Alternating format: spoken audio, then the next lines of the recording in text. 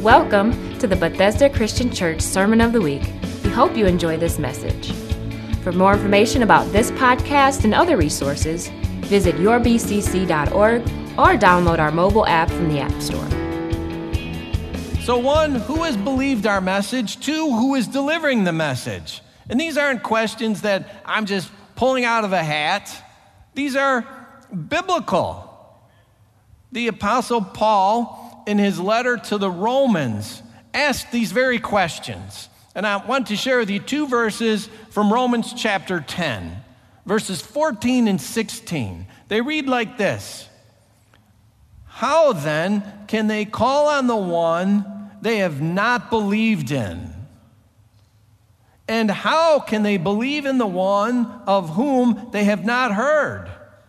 And how can they hear without someone preaching to them? But not all of the Israelites accepted the good news. For Isaiah says, Lord, who has believed our message? Paul the Apostle wasn't making a new saying. He was writing from the Old Testament. He was quoting from Isaiah chapter 53, where Isaiah asked this very question: who has believed our message? But Paul had began with some more basic questions, didn't he? I read three of them. How can anyone believe if they have not heard? How can they hear unless there is someone bringing the message? And how can they call on the one whom they've not believed in? That was the most basic of all. These three questions, I distill them down to just who's bringing the message? Who's delivering it?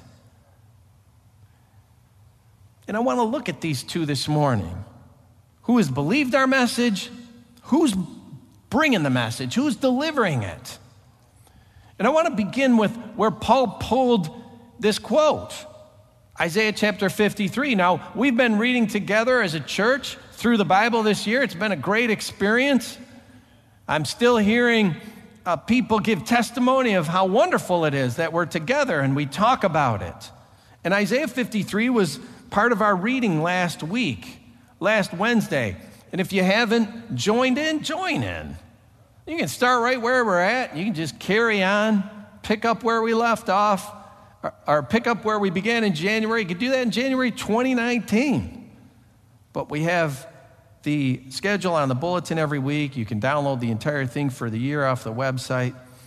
But come on, because the Word of God's powerful. Isaiah chapter 53 is powerful. I want to read the entire chapter this morning. Just give us context about what was Paul talking about when he pulled this one line from Isaiah chapter 53. So let's read it. It's 12 verses, so it's not very long. It begins with the question, who has believed our message? And to whom has the arm of the Lord been revealed? He grew up before him like a tender shoot, and like a root out of dry ground. He had no beauty or majesty to attract us to him, nothing in his appearance that we should desire him. He was despised and rejected by mankind, a man of suffering and familiar with pain. Like one from whom people hide their faces, he was despised, and we held him in low esteem. Surely he took up our pain and bore our suffering, yet we considered him punished by God, stricken by him and afflicted. But he was pierced for our transgressions. He was crushed for our iniquities. The punishment that brought us peace was on him, and by his wounds we are healed. We all, like sheep, have gone astray.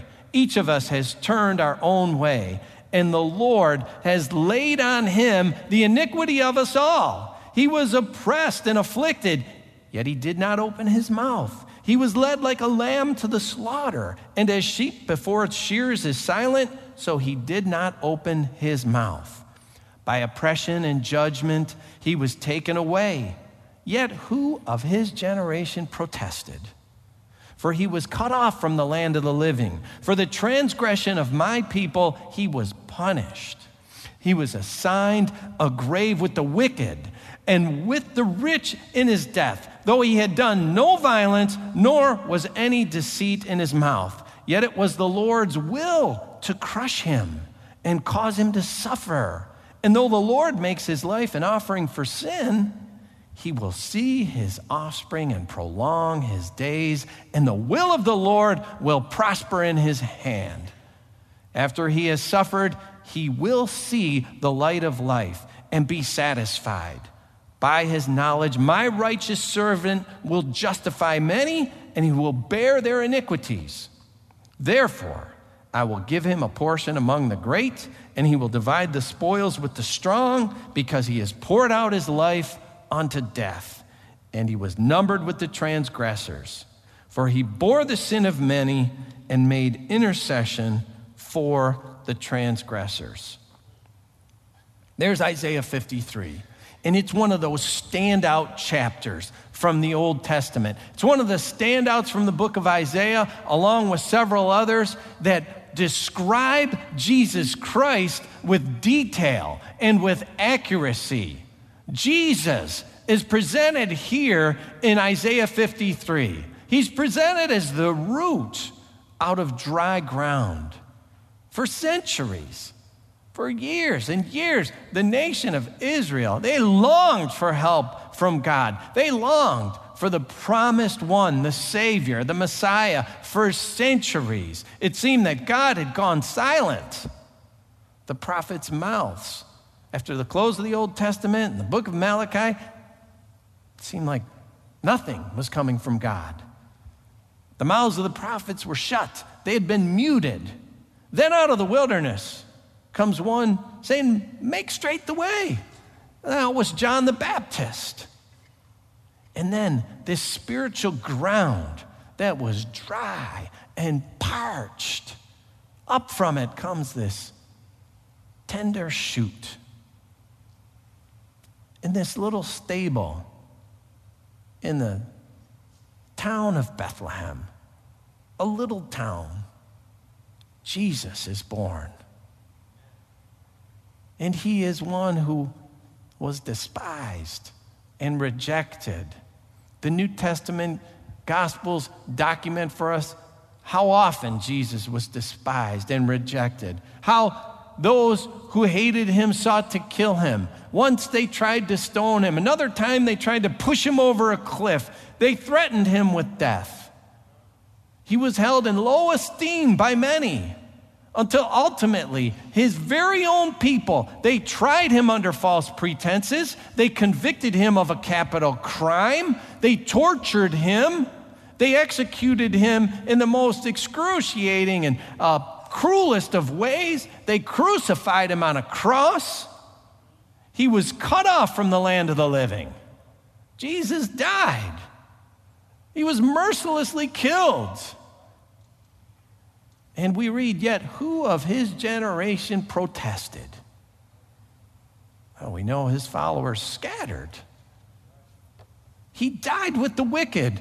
Criminal on the right hand, criminal on the left hand. Though he did receive the tomb of a rich man, and he had done no violence, he had uttered no deceit, and Jesus did it of his own accord. He willingly submitted his life. He willingly submitted himself to his captors and to his executioners, led like a lamb to the slaughter. Now, why would he do such a thing? Why would Jesus do such a thing? And there is the answer. In Isaiah 53, Isaiah spelled it out. He said that he took our pain, he bore our suffering, he was pierced for our transgression, he was crushed for our iniquities, the punishment that we deserved, the punishment that brought us peace with God, that was laid upon Jesus, the pain and the suffering, and the eternal hell that we were to inherit and that we deserved. We were saved from that. We were healed, as it were, healed by his wounds. And why? Why did he do it? Isaiah said it was the Lord's will. It was the Lord's will to make his life an offering for sin. This was the plan of God. something difficult for us to comprehend and understand, but it was the plan of God by the grace and the love God had. He saw fit that the life of Jesus would be laid down for the sin of all, for any and all who'd gone astray. And what does the word say in Isaiah? All have gone astray, every single one. They need that. They need that cross. They need that cross that can save them from hell, death, and the grave. They need that cross that can heal them and cure them of things like bitterness, like we already heard. The cross of Christ can do these things. But Jesus didn't lay dead in the tomb. There was the resurrection. He died on the cross, and Isaiah wrote he would see the light of life again, and he would have offspring. What does that mean? He would have offspring. Them that believe that Jesus died for him. Isaiah wrote he was the offering for sin. And we know when we receive what Jesus Christ has done for us, we become children of God. There's the offspring. Isaiah 53, it's a presentation of the very foundations of our faith. Some say all we need is the book of Isaiah. We don't need the Gospels. Christ is presented. We could even come down to one chapter and see Jesus so clearly.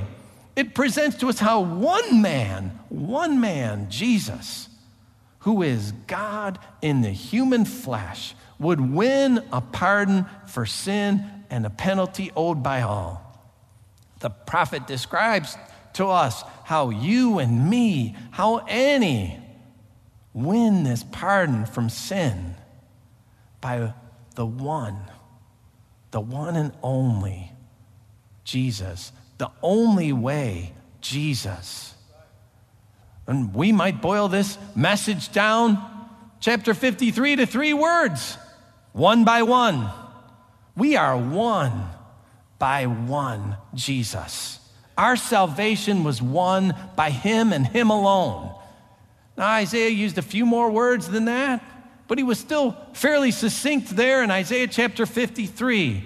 He and all the Old Testament prophets, they spoke of Jesus. They pointed to Jesus. And this is attested to in the New Testament. We know it. The New Testament tells us this is what the prophets were doing.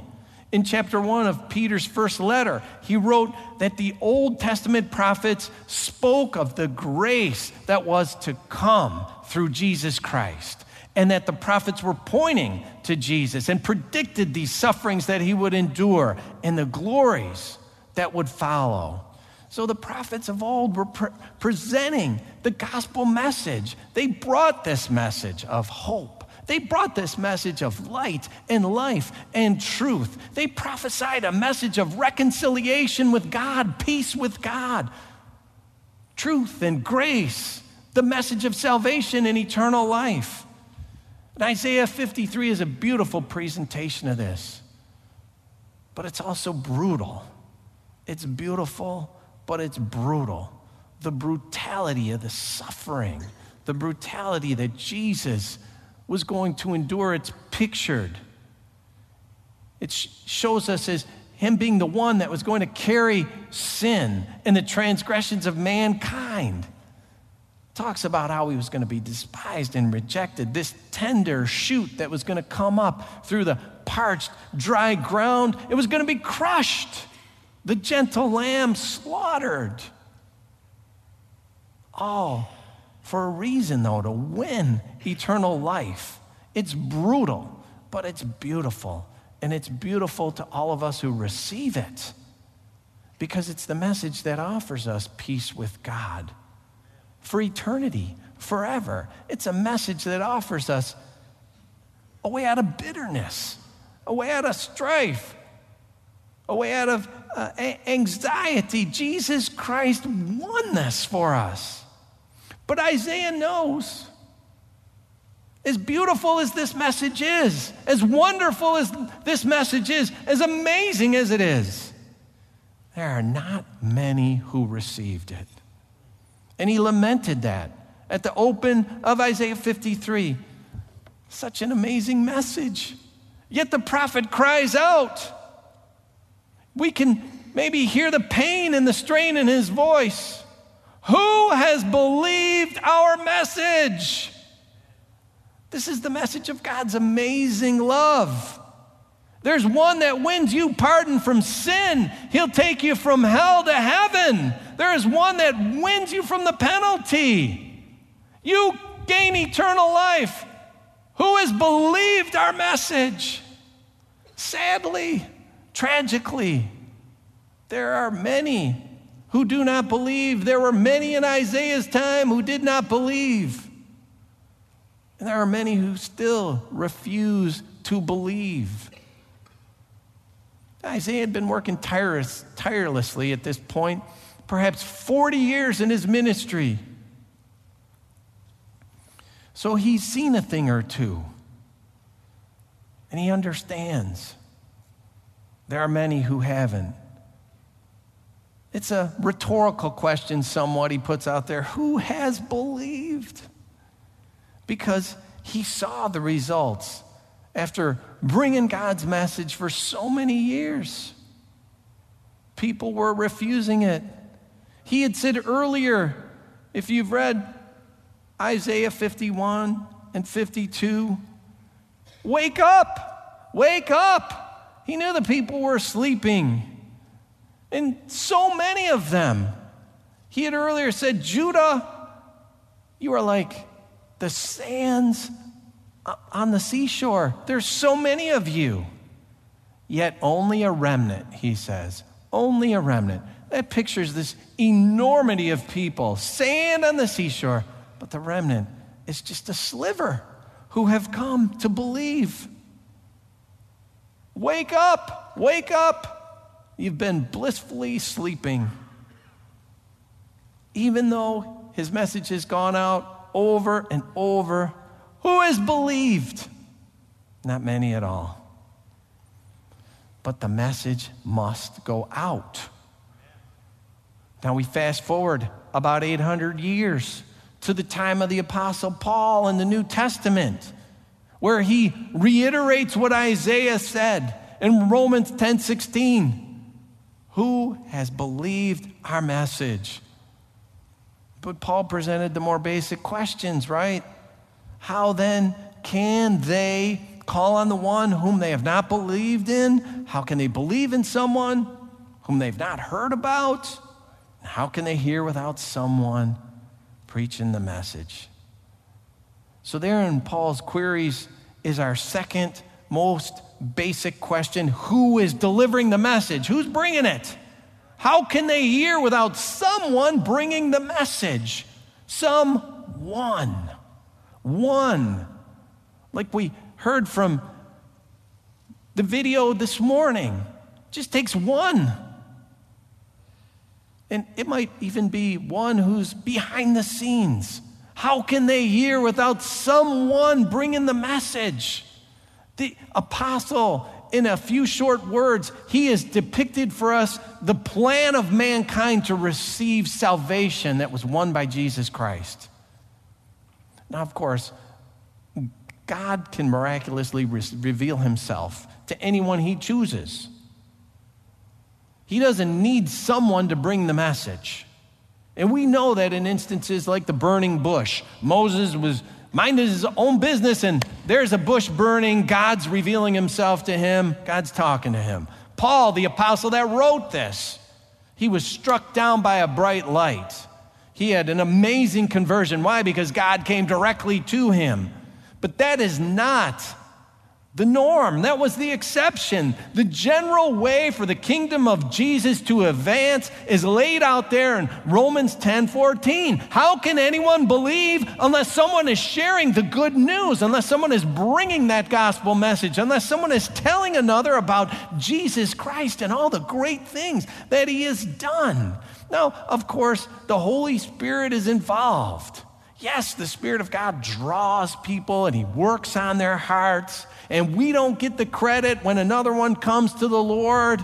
We're being used as his vessels, and he wants to use us. God wants to use someone, an individual as a vessel of blessing to bring the message of Christ's salvation to the rest of the world. So I have a question for you. Are you a someone? One. I got one. All right. Now, are you a someone? Yes, of course you are. Each one of us are one. We are an individual that can be used by God to enlarge this remnant, to advance this kingdom that God has started, to change this remnant from a few to more. We're focusing on our missions this month because our heart is that the Word of God should spread. It's biblical. It was the commission of Jesus Christ that the Word would go forth, not just in one small place, but far and wide. Jerusalem, Samaria, and to the ends of the earth. Now, each one of the missions that we support, they could be considered one unit. Yet in all of those organizations, we'll hear testimonies after mission trips. We'll hear testimonies when those missionaries come here and visit us, that what occurs on a frequent basis is that it comes down to an individual sharing Jesus Christ, sharing their faith. We were reminded of that when we heard a report from those who went on the mission trip to Ecuador. We are reminded of it when we hear from any of those that have taken a trip, whether it be Ecuador, Mexico, Uganda, Kenya, whether we are hearing from our missionaries from the countries in Asia, wherever. The stories generally come down to someone who has made a connection with another, and they've just opened up Jesus. We're reminded of that through our local missions that we support. They offer help and assistance. They provide help to the hungry, to the hurting, the addicted. And the fruit of the kingdom is often in those activities, and it comes down to one-on-one, someone sharing Jesus Christ. And that's the way it works here in the church. I mean, we're all someone. How can others hear? How can they believe unless someone like you, someone like me, we open up the way of truth to a lost and a hurting soul. Today, throughout the world, people's hearts are no different than they were in the time of Isaiah. People number like the sands on the seashore, and they're still rejecting the message. Only a few have really received it. Do you see the sand on the seashore? Do you see so many in need of Jesus?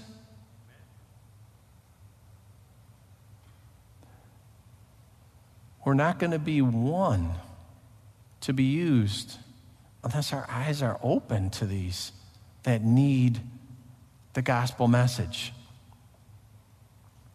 I recently came across a book. It was written by a man named Martin Lamb. He wrote it over 100 years ago. It's a book on Christian evangelism. And in this book, the author describes an illustration of a man rowing a lifeboat. As the man rows through the waves of the seas, he has the bow of his boat aimed at a brightly lit cross. The author has captioned this little illustration, "I am bound for the kingdom, hallelujah." Now let me read you the description that the author gives to this illustration.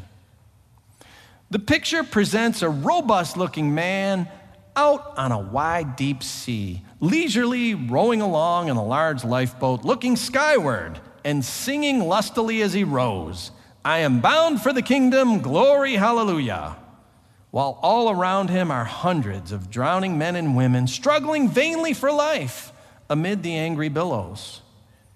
But in his selfish joy, he moves leisurely on, singing and shouting hallelujahs, apparently unmoved by the fearful catastrophes that are taking place around him. The look of despair, the piteous cry for help, the sinking to rise no more of one and another. But on he rows, and on he sings as his lifeboat remains empty. Now, this man in the lifeboat is designed to represent many a professing Christian who suppose he has a good hope and is moving onward to mansions in the skies, but can look on with apparent indifference at the awful peril of the great mass of people around him and make no effort to rescue them. The picture, however, is an unnatural caricature. In the first place, these men and women know that they are drowning and make frantic efforts to save themselves, crying out for aid, whereas the lost men and women around the average Christian are doing nothing of the kind. They are neither appealing piteously for help nor even embracing an opportunity that's offered for rescue. If the average Christian today were confronted with such a scene as is described in the picture, he would undoubtedly at once interest himself in the rescue of such anxious ones. And I say that's true. It was written over 100 years ago, still applies today. If we saw a person obviously drowning, we'd likely lend a hand, throw out a line and a life ring. But we are surrounded by those who are sinking. And do we really see them? Because they're not crying out. Some don't even know that they're drowning. I'll give you another illustration. It's a contemporary illustration. It was a story I just read in the Macomb Daily earlier this week about something that occurred Monday night. And this is the story.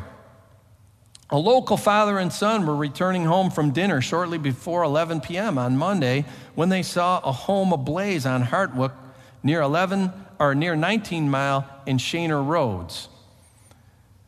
The two men went to the house and began pounding on the doors. Undaunted when no one came to the door, they began to break down the front door when the homeowner finally arrived at the door and was told, "Your house is on fire."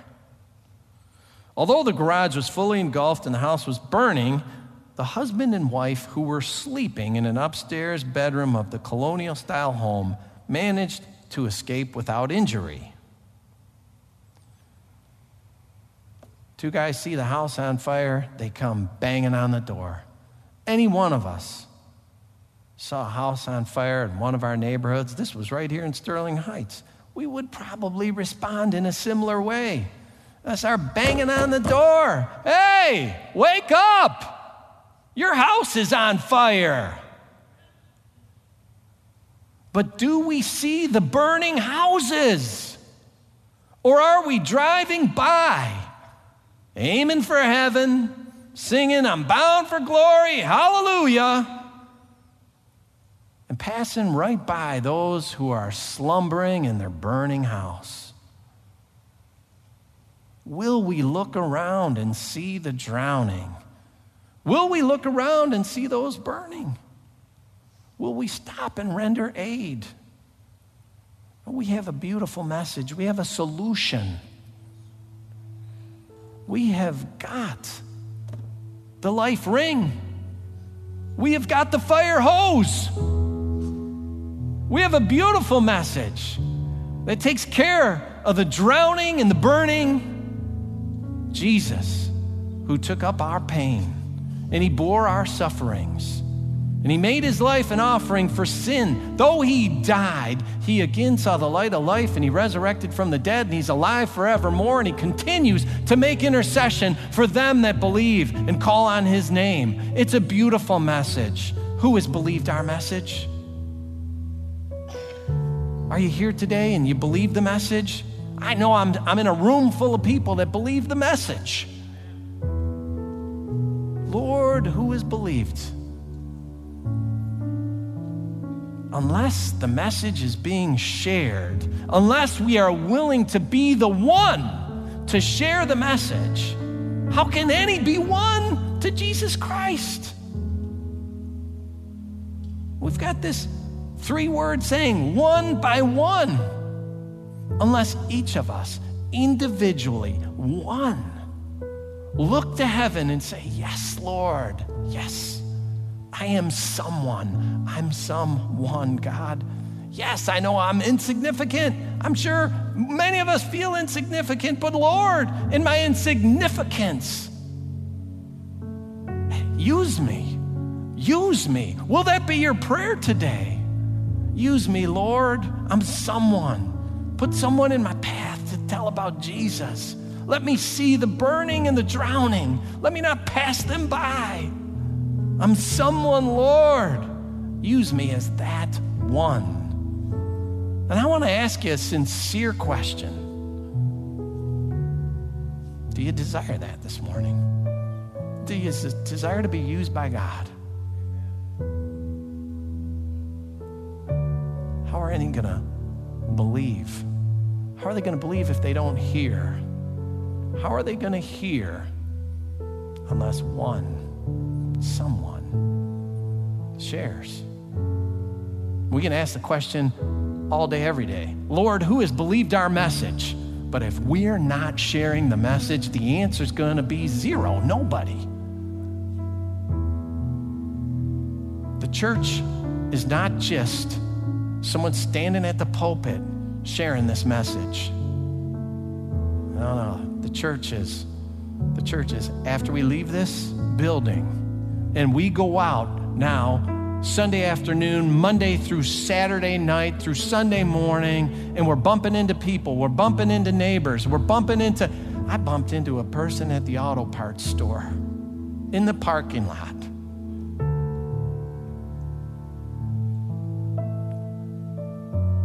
Lady asks me if I'll put the shocks on her car. And she needed help. And I didn't have the time. I said, hey, let me make a phone call for you. Made a phone call, got her set up so that she could get her car repaired.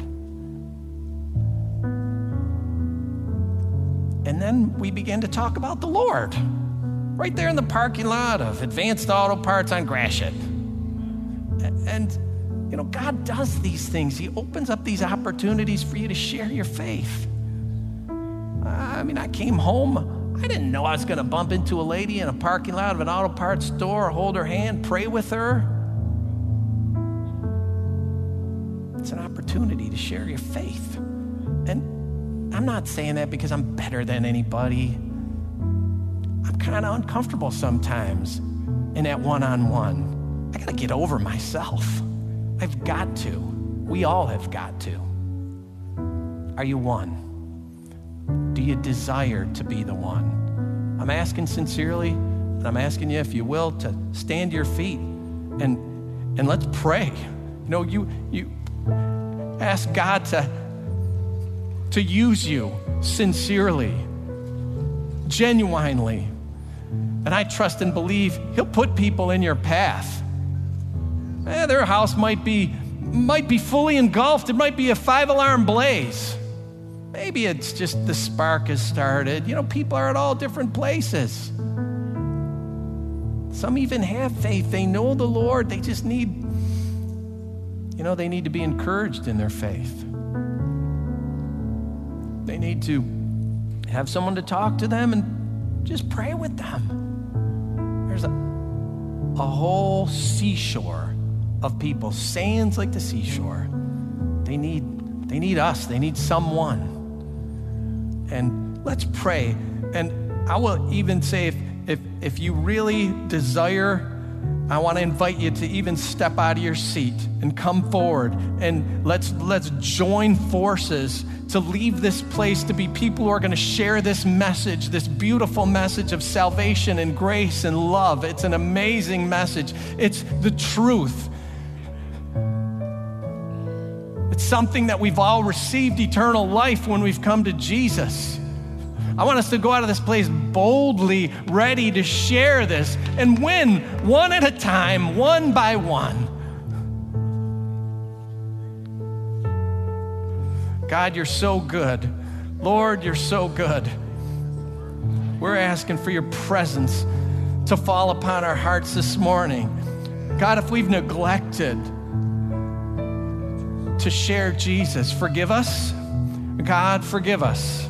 If we've been driving by the drowning and the burning, Lord, if we've neglected to see souls that are going to hell and we've not shown them the way to heaven, forgive us, God, but encourage us and embolden us to be those that would share the brightness of the truth of Jesus Christ, the one who won salvation for us, the one who would remove bitterness, the one that would save us, the one that would bring us reconciliation with our Creator. God, this is an amazing story of love. Help us to be emboldened to share it, to tell others about it, to see souls, not see people, but to see souls that are drowning, souls that are burning, souls in need. God, they number like the sands of the seashore. They're all around us. By the power of your Holy Spirit, pour into us. Use us. Use us, God. Help us to have that heart of a missionary right in our own house, in our own neighborhood, in our own school, in our own workplace. God, help us to have that heart to share. God, I ask that grace for every single person in here. To those who have been shy, those who have turned the other way, God, show them, use them. Bring testimonies. It's so wonderful to see someone yield to Jesus because they've come to eternal life. Thank you, God. Lord, bless everyone here. Bless those who are sincerely desiring this, God. We look forward to your testimonies to come. We look forward to your grace. Now, God, as we leave this building, we ask for you to just do it. We ask for you to put those people in our paths and open our eyes. May that grace abound, Lord. May your loving message go out. We love you. We thank you. We praise you, Lord. And we look forward to what you're going to do. We ask it all, Father, in the name of our Lord and our Savior, Jesus Christ. Amen. Amen.